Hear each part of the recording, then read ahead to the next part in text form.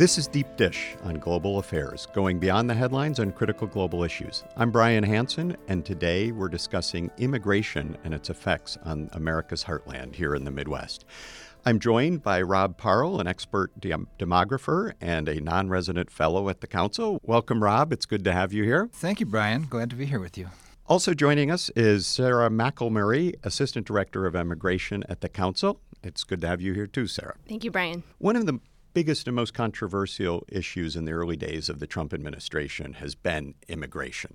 Notably, when he came into office, getting the construction of the wall underway, imposing travel bans in Congress.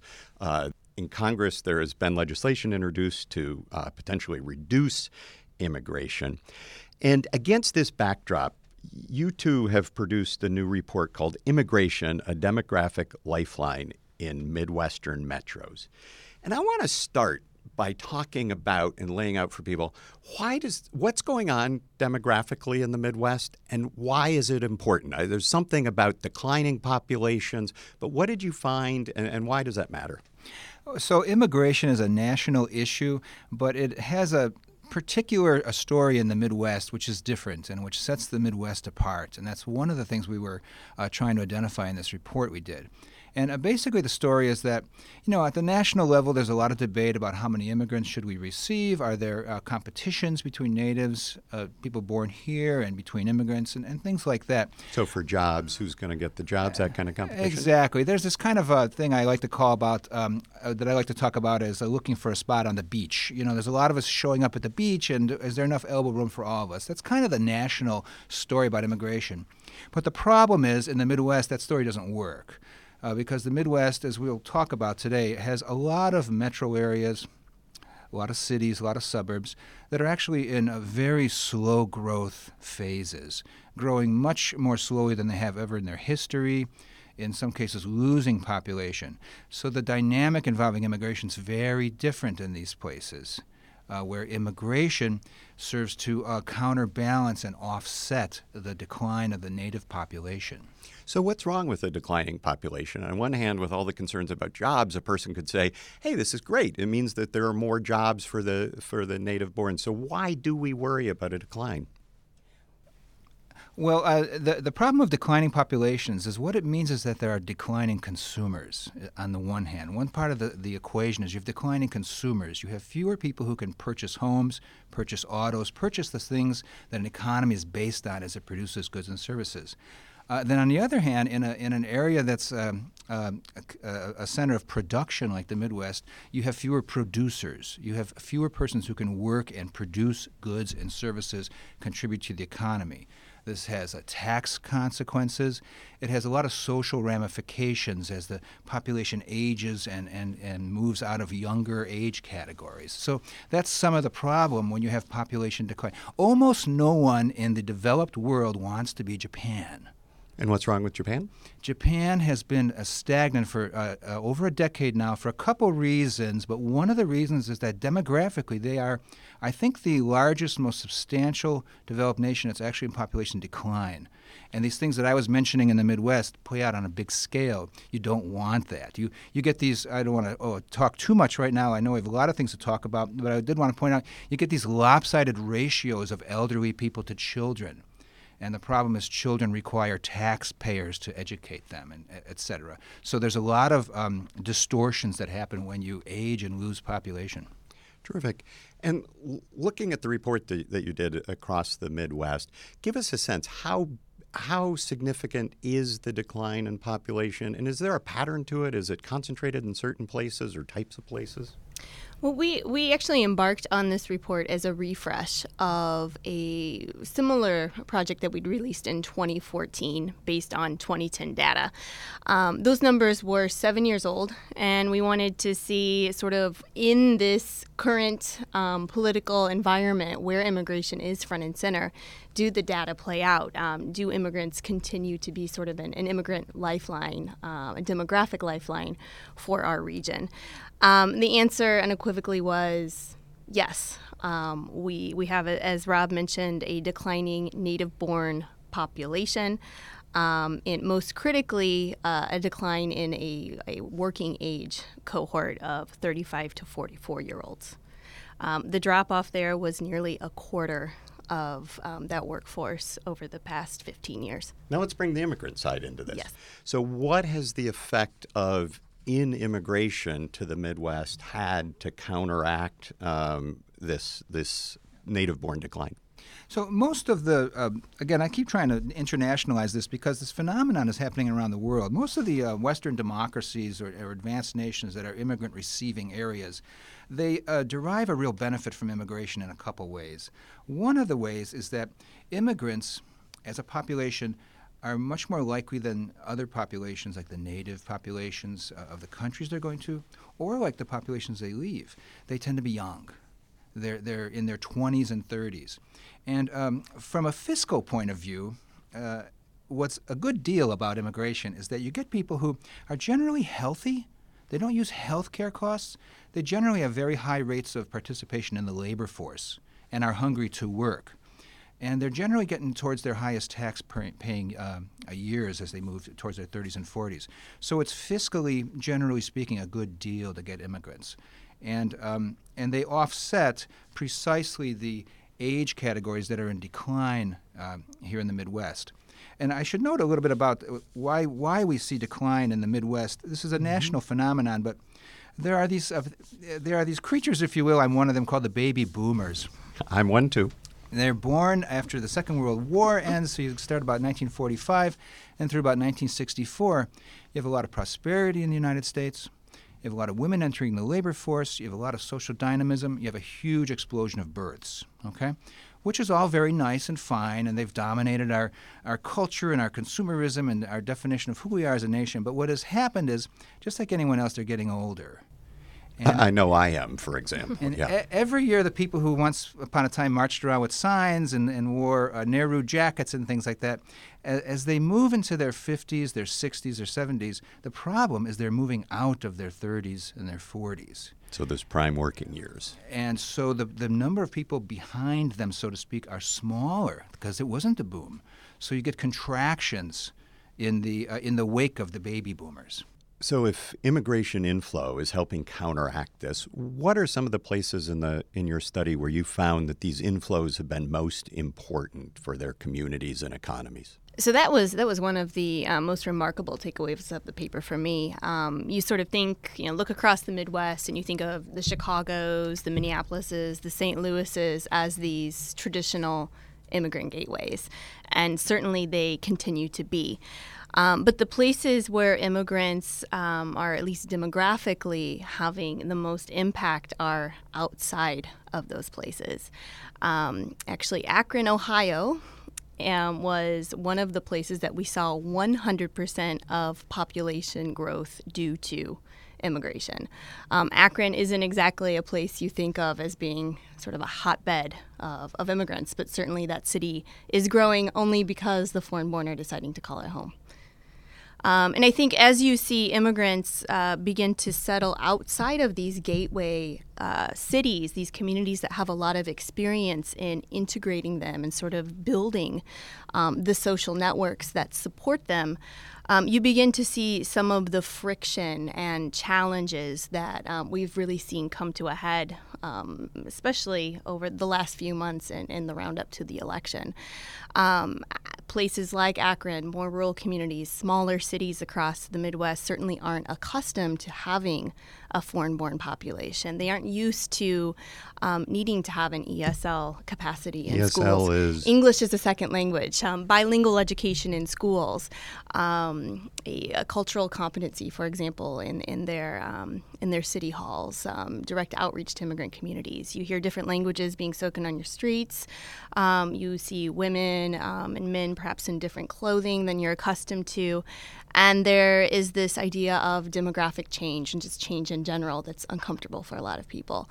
And I think that discomfort and maybe that fear of sort of the unknown was what drove folks to perhaps vote the way they did, sort of against immigrant policies and open immigration in this last election. So I want to probe that just a little bit to the extent that we have good data on this. In the commentary on the Brexit vote, when the United Kingdom voted to leave the European Union, a lot of that vote, the commentary said, was driven by concern about immigration. And there, it was pointed out that many of the communities where the immigration concern was largest were those communities that actually didn't have any immigration. Is that a pattern that holds in the United States as well? It is in a couple of ways. For example, we could go to rural areas of the American Southwest, South and Southwest, and find rural areas where foreign-born persons are a large force because of the type of agriculture they engage in. But you can safely say that in truly rural areas of the Midwest, outside of metropolitan areas, in actually the great majority of the landmass, so to speak, rural areas, there's relatively little immigration. And so it's a little tough, actually, to hang your hat on immigration as a cause of problems in rural areas of states. That's definitely true. And I think that's certainly, I think research in this area has been a mixed bag. What Rob said certainly is true, and that's been something we've seen consistently across studies. On the other hand, there's analysis that suggests that sort of a rapid rate of demographic change causes anxiety and discomfort. That'd be a big influx of immigrants in a short period of time, exactly. for example. As the esteemed Audrey Singer of the Urban Institute says, it's the pace, not the base. And I like that for a lot of reasons. You have some of these smaller communities like in Akron, Ohio, like a Sheboygan, Wisconsin, like a Rockford, Illinois, smaller communities who see an increase of 100, 150%, 200% in their immigrant and foreign-born communities. That causes visible change in communities, and that's where you start to see some of these challenges and the implications. There was some analysis done by the Wall Street Journal right before the election that looked at the communities with the highest rates of demographic change, and the largest communities were actually clustered in the Midwest. And then you do another overlay and look at voting patterns, and those places consistently voted for Trump. And this certainly isn't a partisan issue, but to the extent that a vote for Trump was a vote for his sort of anti-immigrant, more restrictive policies, we can argue that based on this data, a vote for Trump was certainly a vote against these places' economic and demographic interests. So one response to this inflow of immigration that we've just been talking about, and this demographic change, is represented by the policies that have been put forward by President Trump and others in Congress, which are really about restricting immigration in significant ways, potentially deporting more people from the United States who are undocumented immigrants. Based on your analysis, what would be the implication for the Midwest of pursuing those policies? Well, purely on the population question, as we've pointed out, you've got a slew of Midwestern metro areas where population growth is slow, and it's only kept alive by immigration. So if you were to subtract immigration as a factor, you would have a lot more economic and population contraction, without a doubt. And then apart from the fact that the investments immigrants make, they have higher rates of business ownership and business investment, et cetera. So it's hard to argue that you'd be anything other than worse off if you could somehow end immigration. Having said that, there's a funny thing going on over the last 10 years or so, which is around 2007, the foreign-born population in the United States started to really slow down. And what happened is that we were coming off of a few decades of really high undocumented immigration, meaning, well, certainly higher than we had in many decades ago. And so that here we are talking about the growth of immigration and its meaning for the metro areas of the Midwest, which is all very true. But ironically, given the tenor of the campaign for the presidency last fall, we're actually seeing immigration slow down quite a bit. The number of undocumented immigrants is a net zero. And what net zero means is that we used to, as a nation, we were getting about 500,000 undocumented immigrants a year, net growth, overall growth every year for a few decades there. And we're at zero now because just as many people are leaving as are coming. So it's a little bit of a sidebar. I mean, immigration is important, but ironically, immigration has been declining in importance somewhat. And I think many people on the street don't know that. What other types of policy responses do you think should be considered in response to the situation that we have now in terms of immigration, and particularly this context in the Midwest when there is a falling native population? So even before the election, we started to see some of these demographic trends coming into effect. I mean, Rob's previous report beautifully demonstrated this back in 2014. We've known that the Midwest is losing native-born population. We know that immigrants are coming in and increasingly offsetting that loss, and especially in those working-age cohorts.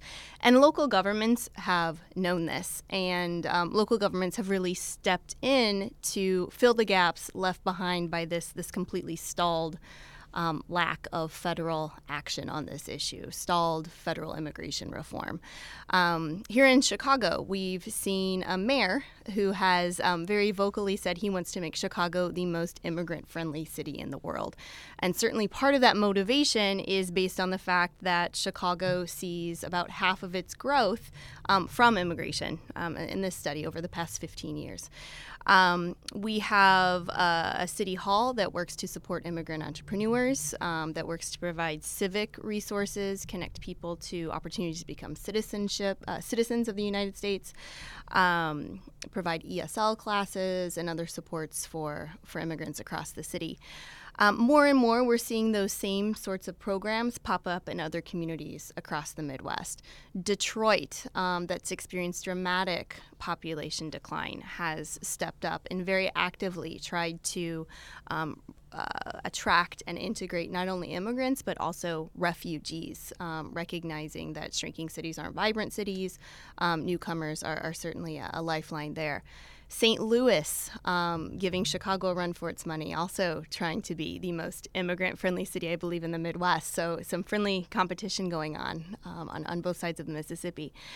So you see, again, just local government, community organizations, these very local city-based and place-based programs really working to pick up where the federal government has left behind. And as we close, I want to ask each of you, what do you think would be the most effective policy adjustment to U.S. immigration policy that would have the biggest positive impact on the Midwest? Yeah, a lot of times what we talk about is immigration in terms of the differences between how to best use so-called high-skilled immigration or high-skilled immigrants and so-called low-skilled immigrants. And here's what we could do. We could help higher-skilled immigrants who come and get PhDs in our universities, in the great land-grant universities of the Midwest. We could help them stay here instead of going back to their home country forcibly where they compete against us, having gotten a PhD in engineering or something like that. So there are ways to, at the federal level, create more visas for high-skilled immigrants, but also locally. In fact, there's an effort here in Chicago of a group of universities are banding together to try to make sure that they are doing everything they can to help high-skilled graduates of their universities get certain visas that are available to stay here. These are people who end up making a good income and paying a lot of taxes, et cetera. Now, at the lower skill side of things, there's this idea that we have a long history of getting undocumented immigration in the United States. We're an open country. We have an economy that expands and contracts and can rapidly encourage a lot of undocumented immigration. And there's this idea that if you're going to get undocumented immigrants, you should just get legal immigrants. In other words, you need to create visas for low-skilled immigrants, of which there really are very few. The only way you can come to the United States as an immigrant from Mexico, pretty much, is that you have a citizen relative here, or a spouse who's a legal immigrant, and then there's a 20-year waiting period. There's almost no visa available for someone who comes to work in a factory or something like that. So there are ways that we could adjust the visa process to use them as tools to get legally the kind of workers and contributors that we need. And I'd just build on Rob's thoughts there. Our current immigration system, for all intents and purposes, was built in 1965. That was 50 years ago, in response to what then was a very different economy.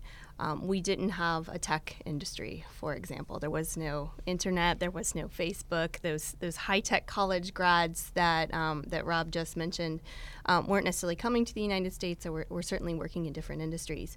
Our agriculture sector also looked very different. We had smaller family-owned farms, whereas now, 50 years later, those are consolidated and more corporate and mechanized.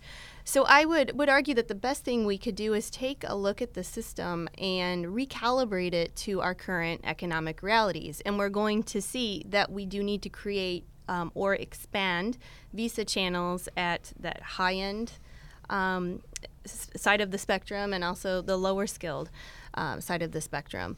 We're also going to need supports and foreign-born workers to come in and support with these middle-skilled jobs.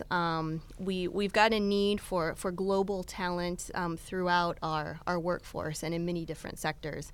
And right now, where we see backlogs and unauthorized workers and sort of these breakdowns of our system is where the visa channel doesn't match the economic need. Very good. Rob and Sara, thanks very much, both of you, for being here. Thanks so much, Brian. Thank you. And for those listening who would like to take a look at the report, it's called Immigration, a Demographic Lifeline in Midwestern Metros, and it's available on the Council on Global Affairs website, thechicagocouncil.org. And also, thank you for tuning in to this episode of Deep Dish on Global Affairs. Please note the opinions you heard today are those of the people who express them and not the Chicago Council on Global Affairs.